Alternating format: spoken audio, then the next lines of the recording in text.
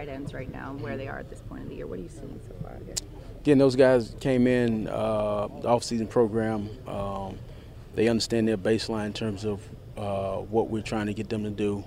They understand where we finished at last year, and they have a sense of urgency to continue to build on some of the success that we've had and correct some of the mistakes that we had last year. So they've been up here working their butt off every day as a unit to get better so that the offensive unit can be better.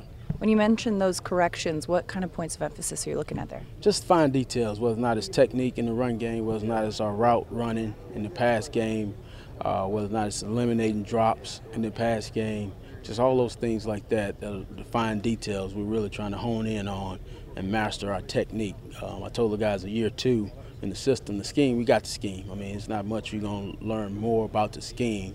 It's more so now let's refine our technique and let's master our technique.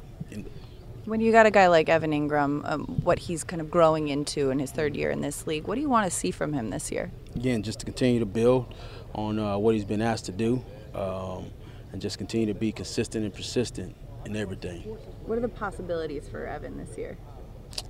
Again, possibilities is getting out and playing football for the New York Giants and we'll go from there. You know, how high, how much success he'll have be predicated on how the season flows.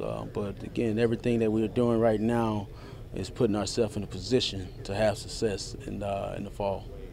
And when you look at, you said, year two in this scheme, obviously these guys know the scheme well.